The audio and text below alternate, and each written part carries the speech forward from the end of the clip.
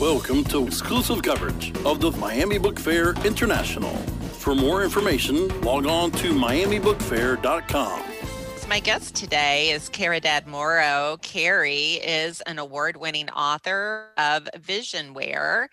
Morrow is also the recipient of an Elizabeth George Foundation grant for Anna Florida Individual Artist Fellowship in Poetry.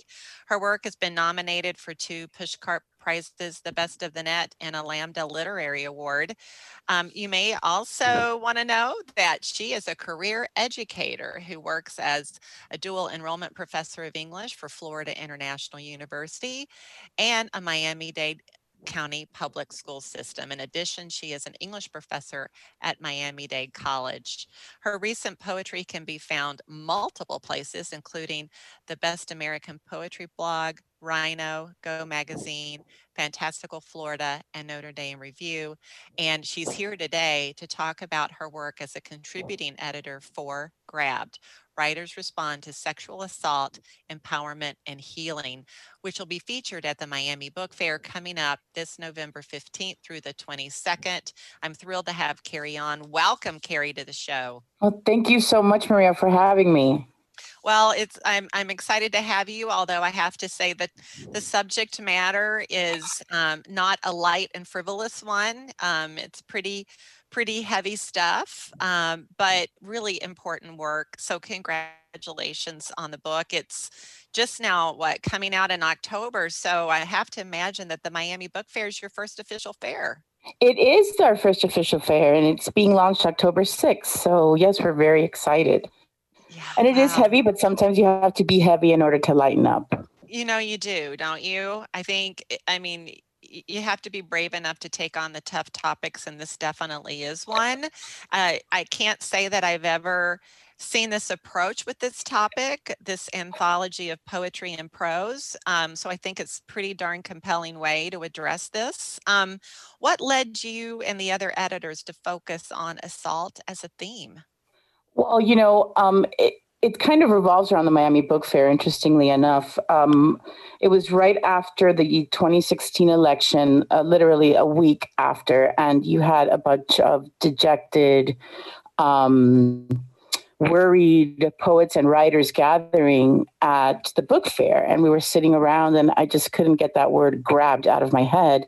So we decided to kind of unpack what the word meant, not just in terms of physically being grabbed, but how one can be grabbed emotionally, mentally, and almost how that sort of menacing grabbing is just as paralyzing and harmful as the physical manifestation of such. And we decided that if the grabber was getting such a large audience and so much attention, we thought that it was high time that the grabbed also had their say. It's interesting that the Miami Book Fair was kind of the zeitgeist, if you will, around this, and the fact that we were fresh off an election, and here we are moving into another election. How do you feel about that? Do you feel like we've made any progress between elections here? I'd love to say that I think that we have, but I think it's pretty clear that we haven't, and that's kind of the triumph and the tragedy of this book, is that it is ongoing, and I don't think anytime soon will these themes be passé, if you will. It's not much has changed other than, we did have the Me Too movement, and I think we are, as a collective, much more vocal about these sorts of happenings not being okay, and I think we're a little braver. And I think we're a little hardened after a pretty tough 4 years. But yeah, I think it's actually perfect bookend to the fact that it began and ended, and it's been a 4-year journey. And now here we are where we started. And hopefully it'll be a much more triumphant ending.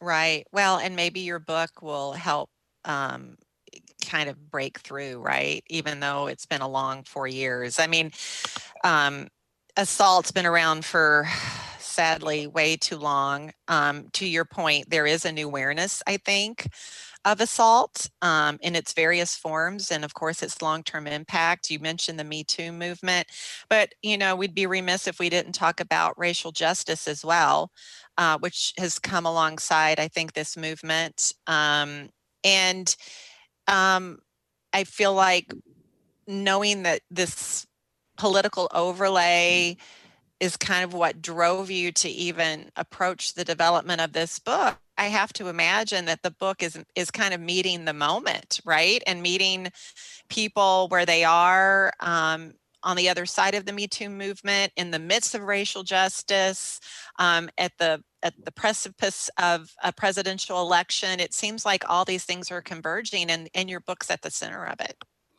Absolutely. I think that was part of the focus when we were putting together the anthology. My fellow editors and I were very intent on providing many voices, disparate voices, multicultural, multi-gender, non-binary voices. We wanted voices that aren't represented, and there is a lot of crossover. As a teacher, I see like a Venn diagram, right? So you have the Me Too movement, the Black Lives Matter.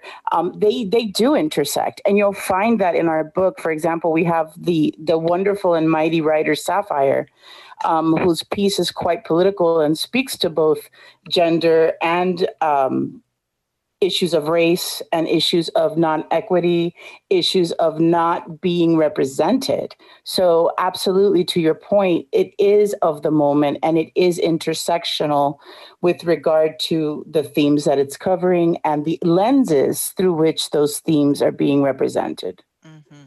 You mentioned Sapphire. I want to get into how you chose the writers and the poets that you invited to participate. Were you looking for that diversity, to have multiple voices represented? Like, talk to me a little bit about that vetting process. We were absolutely keen on having diversity in our writership, in our authors. The four editors were all friends, and we met at FIU many years ago. We also have been colleagues and friends in each other's audiences through many book fairs, many readings. So it started as this honest conversation of, who we'd love to see, our dream contributors, and we just started making a list.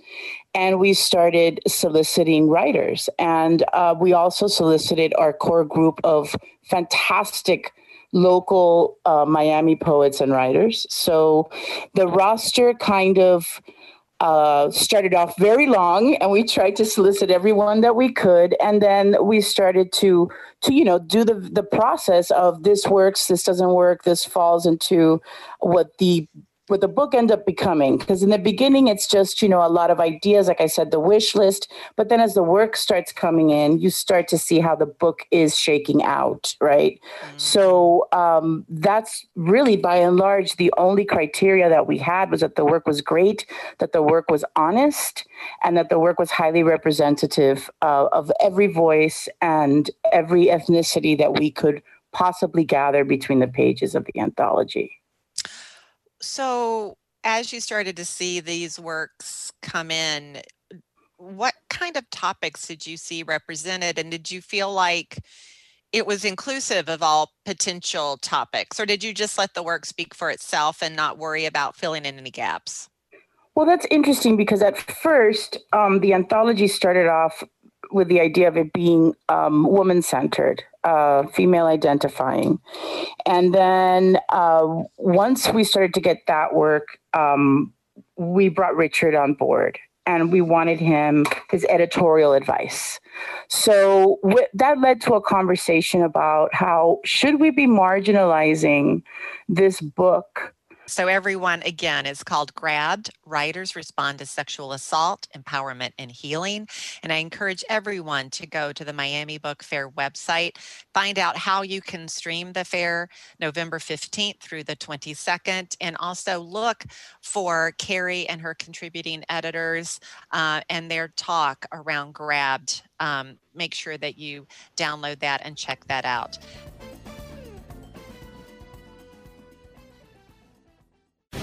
The opinions expressed on this program are those of the guests and hosts and do not necessarily reflect those of WebmasterRadio.fm's management or sponsors. Any rebroadcast or redistribution without authorized consent of WebmasterRadio.fm is prohibited.